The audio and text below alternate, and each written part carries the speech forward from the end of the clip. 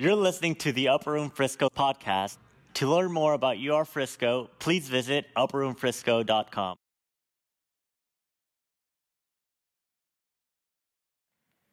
That's something that I love about Upper Room is that in worship, in transition, in the preaching, in the whole evening, our main objective is to minister to the heart of God and let Him do what He wants to do.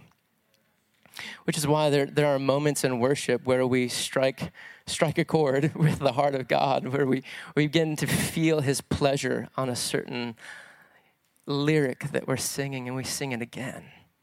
And we feel His pleasure wash over us. We feel His affection wash over us, and we sing it again. And there's something that I love about us. We minister to the heart of God through worship and prayer, morning, noon, and night. And I believe that because we're putting Him first, we're experiencing His presence transforming lives, morning, noon, and night. I know that there are people in this room who've had victories in their marriage this year. There are people in this room who've had victories in parenting and raising kids this year. There are people in this room who've had promotions and bonuses and breakthroughs and new houses and great new plans from the Holy Spirit that have given us vision and hope. And I just believe that 2021 is going to be amazing. No matter what this year has dealt out, we know the end of the story. We have Christ living inside of us. We are eternally united and wrapped up in the divine romance between Father, Son, and Holy Spirit forever. On Christmas Eve morning, I want to tell you guys a story. It's kind of a silly story, but we woke up and realized that we needed diapers, and it was Christmas Eve, and so I started driving to Walmart. And as I was nearing the entrance ramp onto 635, I look in my rearview mirror, and I see a guy driving recklessly. He cuts off one guy. He's flying down the entrance. It's a 2-lane road running along what's about to be an entrance ramp lane.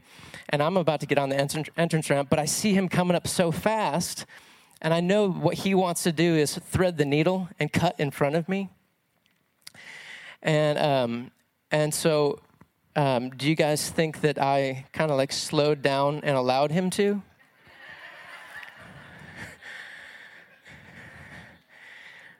No.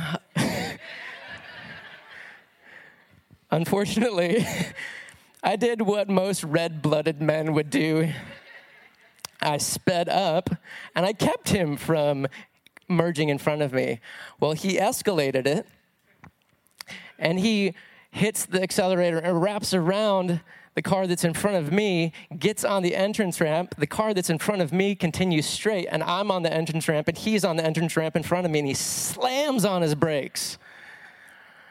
Road rage, Christmas Eve. And not only did I haven't even told Ashley this, because I'm finally not ashamed anymore. He slams on his brakes to a complete stop on the entrance ramp. And I'm looking in my rearview mirror. Thankfully, there's no cars coming up on me. And he lets me know that he's relatively upset with me by raising a certain finger. And I wasn't like scared or compromised. I just sat there as calm as possible. I knew that this was just going to end. And eventually it did. He drove off, and I drove off. And but I recognized that I was now carrying a weight. You guys know what I'm talking about, right? And I was thinking, oh, wouldn't it be nice if you just got pulled over by a cop right now or blew a tire or... This is your pastor speaking. And and I had anger, disapproval. I was judging him. This lasted for about 30 seconds. And I just stewed, and I let my blood boil until I did what I've been trained to do by my best friend, Jesus. I forgave him. I let him off the hook, and I began to pray that blessings would reign in that man's life. And what I felt was the weight lift off of me, my peace returned, and it felt like my soul got out of jail. Anybody ever been dampened by road rage before? It takes a little while to think straight, or you've been offended or hurt by someone, and it takes you a little while to realize that you've been reciting in your head over and over again the argument that you had, and suddenly now you're winning every argument against that person in your head. Just me. And this exit, I've never really had any issues getting on or off this exit, but this was just a few days ago that this happened. And then as I was driving to church tonight, I'm meditating on what I wanted to share with you guys, and I'm thinking about the road rage story, and I kid you not, as I'm getting on the freeway, I see 3 pickup trucks flying, weaving in and out of each other, and no joke, the pickup truck in the front starts throwing tiles out of his open window at the trucks behind him while big tiles are shattering on the freeway, and now I'm dodging tiles.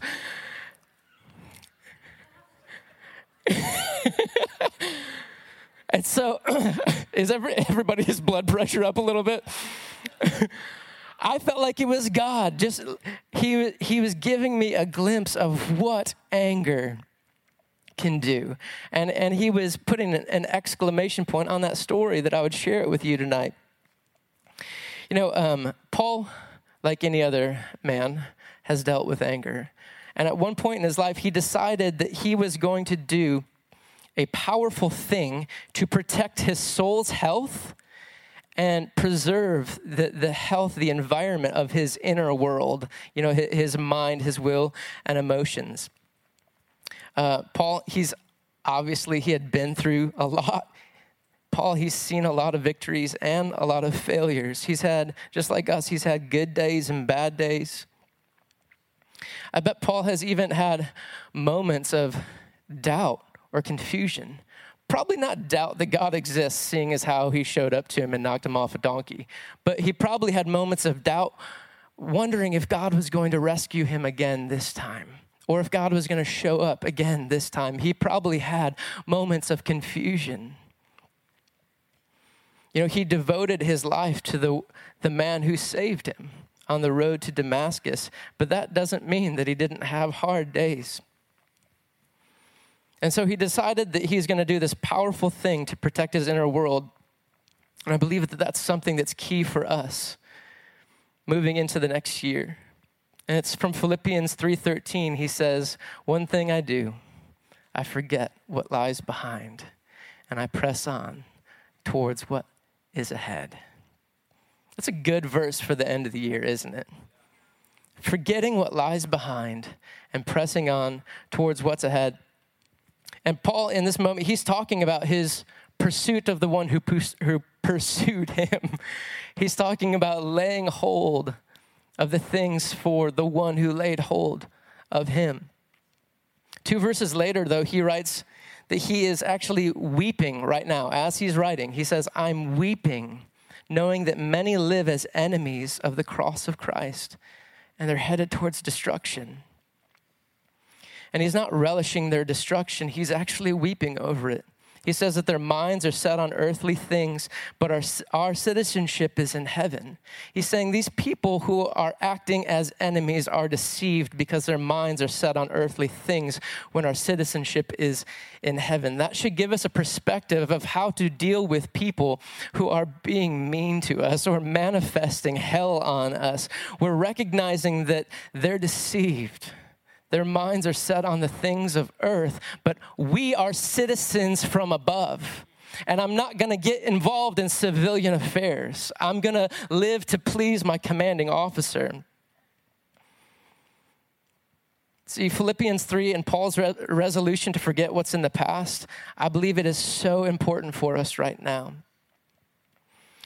If you can imagine with me that your soul is like a traveler on a journey on foot. And, you get frustrated. Every time you get frustrated, it's like you pick up a 5-pound stone and put it in your backpack. And you get angry at someone and you pick up a 5-pound stone and put it in your backpack. You start condemning yourself for not being able to deal with it better, and you pick up another 5-pound stone and put it in your backpack. You get offended and scared, and every time you have one of these moments, these hard moments, you pick up another 5-pound stone and put it in your backpack, and suddenly you're barely able to walk on this journey of life. And so in that moment, instead of laying down your backpack and all those stones at the feet of Jesus, you grab a wheelbarrow. And you take your backpack and you put it in the wheelbarrow, and the wheelbarrow is a coping mechanism. It's usually an addiction or some not good way of pursuing pleasure in your life, something that you're using to cope with all the weight that you're carrying. And you're thinking for a little while, oh, there's less weight on my back. And then you get offended again, and you put another 5-pound stone in your backpack. And time goes on, and suddenly you have a full backpack and a full wheelbarrow, and you're barely advancing with the Lord in this journey of life.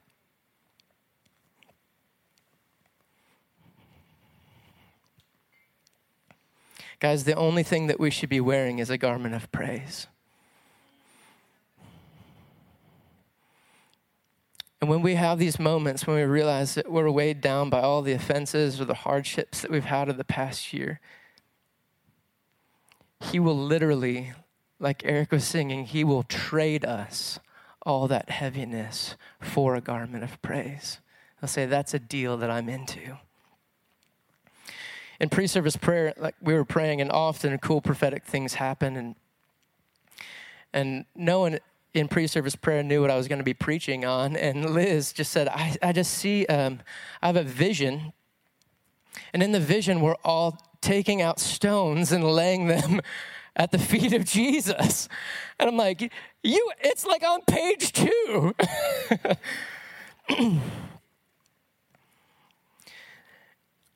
So as we end this year that's been full of plot twists and enter a new one, I want us to walk into 2021 without an ounce of baggage from 2020.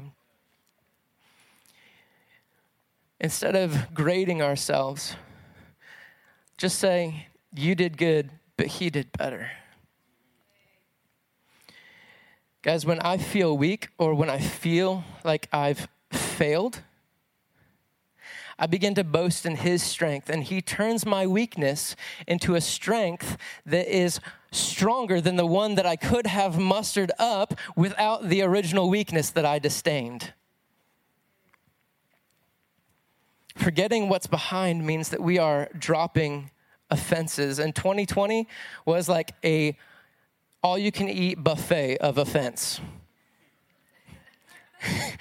We walked into a restaurant and we could eat all the bitterness we wanted.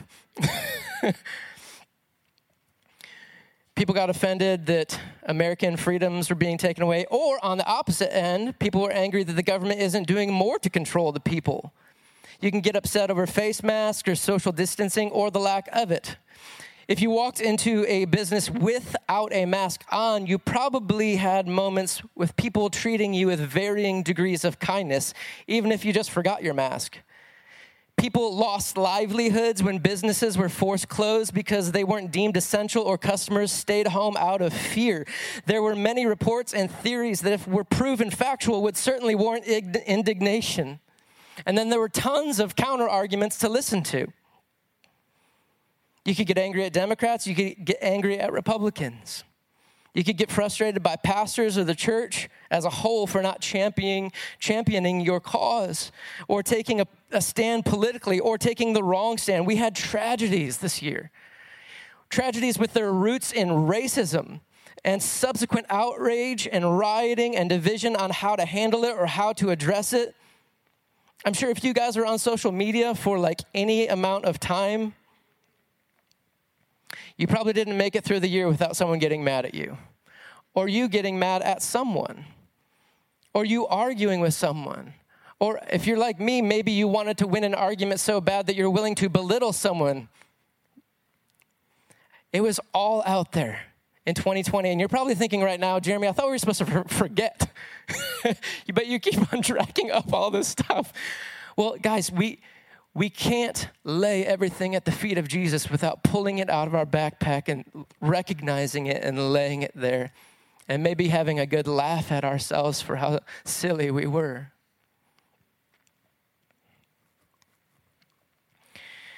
People didn't want to just win debates or prove points. They literally wanted to eviscerate and embarrass their opponents. And then to add insult to injury, I don't know what's worse, but this is really bad. We started getting into self-condemnation and ashamed of ourselves for not handling things better, or ashamed of ourselves for not knowing better. By the time Paul wrote Philippians 3 and said that he's decided just to forget what lies behind and press on towards what's ahead, even when dealing with enemies of the cross, he had been hurt by a lot of people. We know from 2 Corinthians 11 that he had been betrayed by people who called themselves his brothers. He even had a falling out with Barnabas and a fight with Peter, but he refused to carry that offense. He chose to forgive. I think that Paul, at his best moments, realized that he was a lot like that sinful woman who barged into the room where Jesus was and kissed his feet with her tears. And he knows that he's been forgiven of much, and so he loves much. When we know that we've been forgiven of much, it's hard to hold anything against anyone.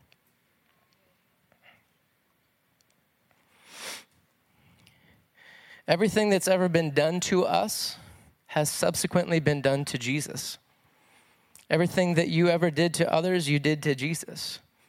He told us himself that whatever you've done or not done to the least of these, you've done or not done unto me.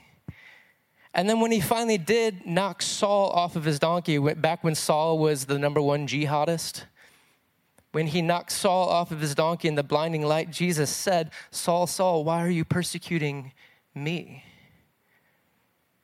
And Jesus is saying, what you've done to these people, you've done to me. All of humanity is in Jesus. That's Colossians 1 and Colossians 3.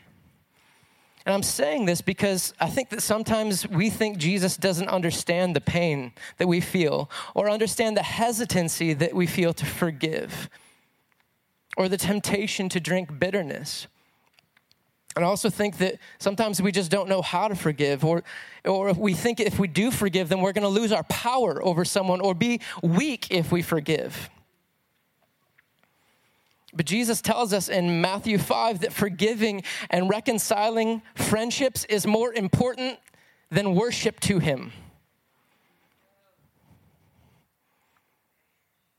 He says, if you are at the altar offering a gift and there remember that your brother has something against you, leave your gift. First, go be reconciled to your brother. Could you imagine being in church and just singing, "You are good, good, oh, stop it. Go fix the situation."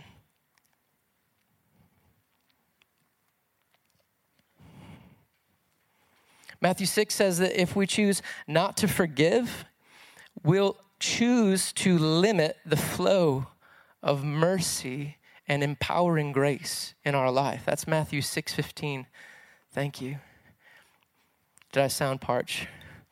Or my lips beginning to smack?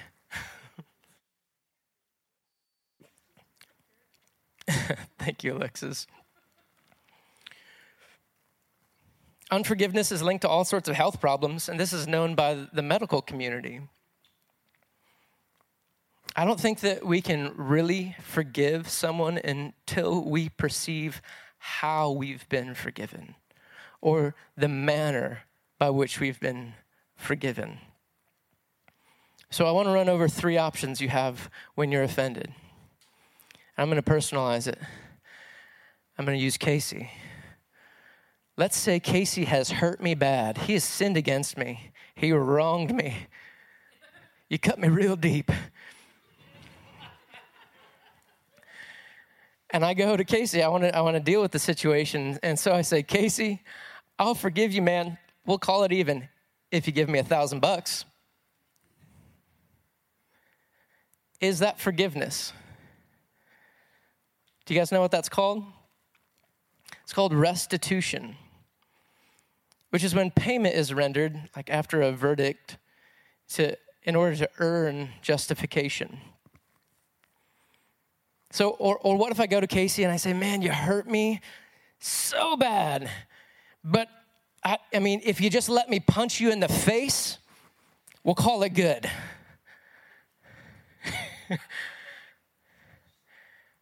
Is that forgiveness? What's that called? Retribution. Yeah. It's when physical harm is done to someone as payment for a wrong. It's the old eye for an eye or tooth for a tooth. But what if I go to Casey and I say, brother, you hurt me, but I forgive you because my connection with you is more important than any wrong I've ever suffered? What if I say our friendship is worth more than this thing that's between us, and I'm not ever going to bring it up again? I'm not going to be counting trespasses while I reconcile us to one another. Does that sound like someone? So it's a complete pardon. Which one of these three did Jesus do for us from the cross? Option 3, right? Come on. When all humanity had sinned against him for centuries, did he demand payment? On the contrary, he paid it from within himself.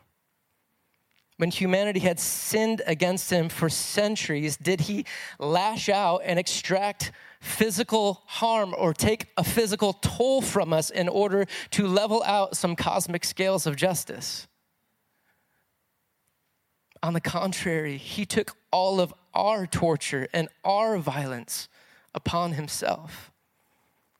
And in that moment, Jesus was showing us that he wasn't saving us from God. He was saving us from believing that we needed to be saved from God.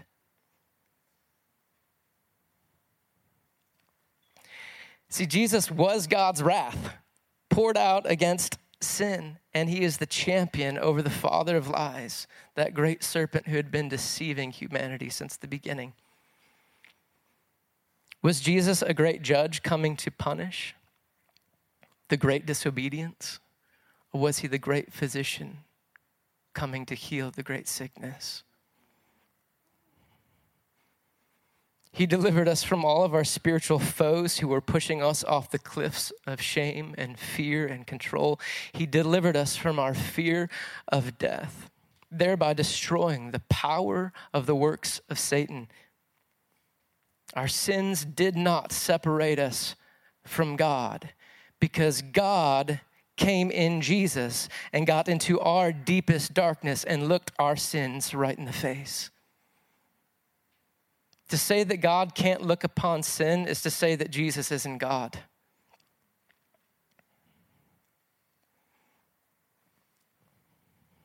But there is a separation we have to deal with.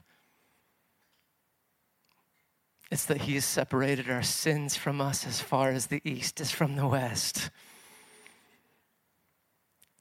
Guys, think about that statement. As far as the east is from the west, what happens when you fly north? If you fly north as far as you possibly can, and let's say you can fly over the North Pole, what happens as soon as you crest it? You start flying south. So north and south do meet. What happens if you fly east? Will you ever find west? It means that he has removed our sins from us into a realm where we can never access them again. He became sin for us and the cross and took our sins down into the grave and left them there. Brothers and sisters, your sins are gone and dealt with. You have been pardoned.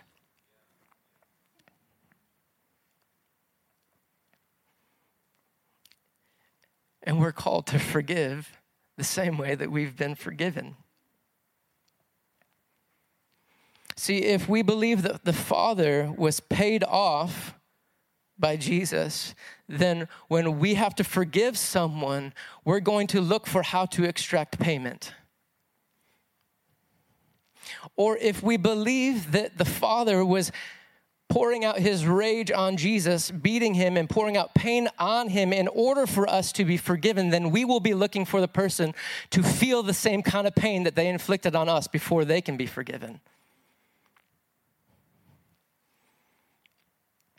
But when you're in Christ, forgiveness is actually easy, because we realize that we've been forgiven freely and we have an endless supply of grace within us to release debts. We love our enemies and we want them to be blessed, don't we? Taking up our cross doesn't mean that we deny ourselves of all the pleasures in this life. It means that we're denying ourselves of the claims and demands of a false system of justice created by our own fallen minds. You've heard it said, an eye for an eye, a tooth for a tooth. But I have better news.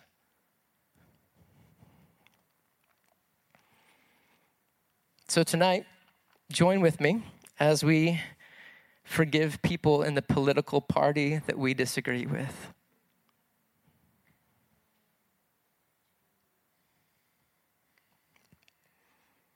Join with me as we forgive church leaders. We forgive family members. We forgive spouses. We forgive our abusers. And we forgive ourselves.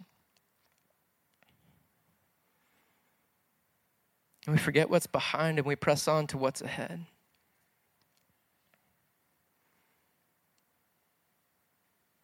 Guys, 2021 is going to be a glorious year of living burden-free, communing deeply, and cultivating heaven's culture. And one of my favorite things that we get to do in 2021 is that we get to cast out fear with love. Did you guys feel his perfect love tonight, casting out fear in worship, in prayer, in celebration? I want to do something together. Just to close out tonight, can you stand with me? I want to pray a prayer where we're releasing people. A wise man once said that unforgiveness is drinking poison and waiting for the other person to die. And so what we want to do is release people tonight specifically and let the Lord just extract every bit of poison from our systems. So this is participatory. I'm just going to lead us in a prayer. So Father, right now I ask that you'd bring to our minds someone or all the people that we need to forgive, the ones we need to let off the hook, the ones we need to pray for and bless tonight. Now just let them speak to you. Let them find the 5-pound weights that we've been carrying.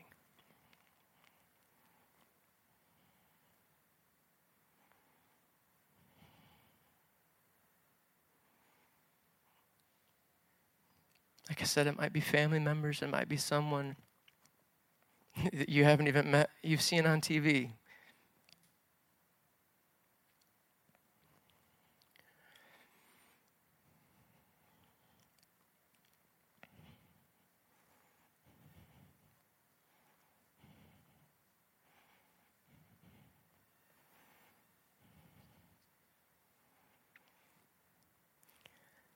Now, repeat after me. Father, I ask you to forgive me for not forgiving them. But now that I know, I ask that you bless them and remove every weight that I've carried and cleanse me from all unrighteousness and pull the poison of bitterness from my veins. I'm going to pray over us. Father, I ask that 2021 would be such a year of victory that it would be written about for hundreds and thousands of years. God, that even if stuff around us doesn't look right, stuff inside us does. Father, that our connection with you grows and deepens. Our joy in your presence explodes. The celebration of recognizing and living in the good news grows in our life. Ask that you would heal broken bodies, broken hearts, broken marriages. Ask that you would make Upper Room Frisco like an altar where the incense of praise and prayer rises up and your glory falls down. In Jesus' name, amen.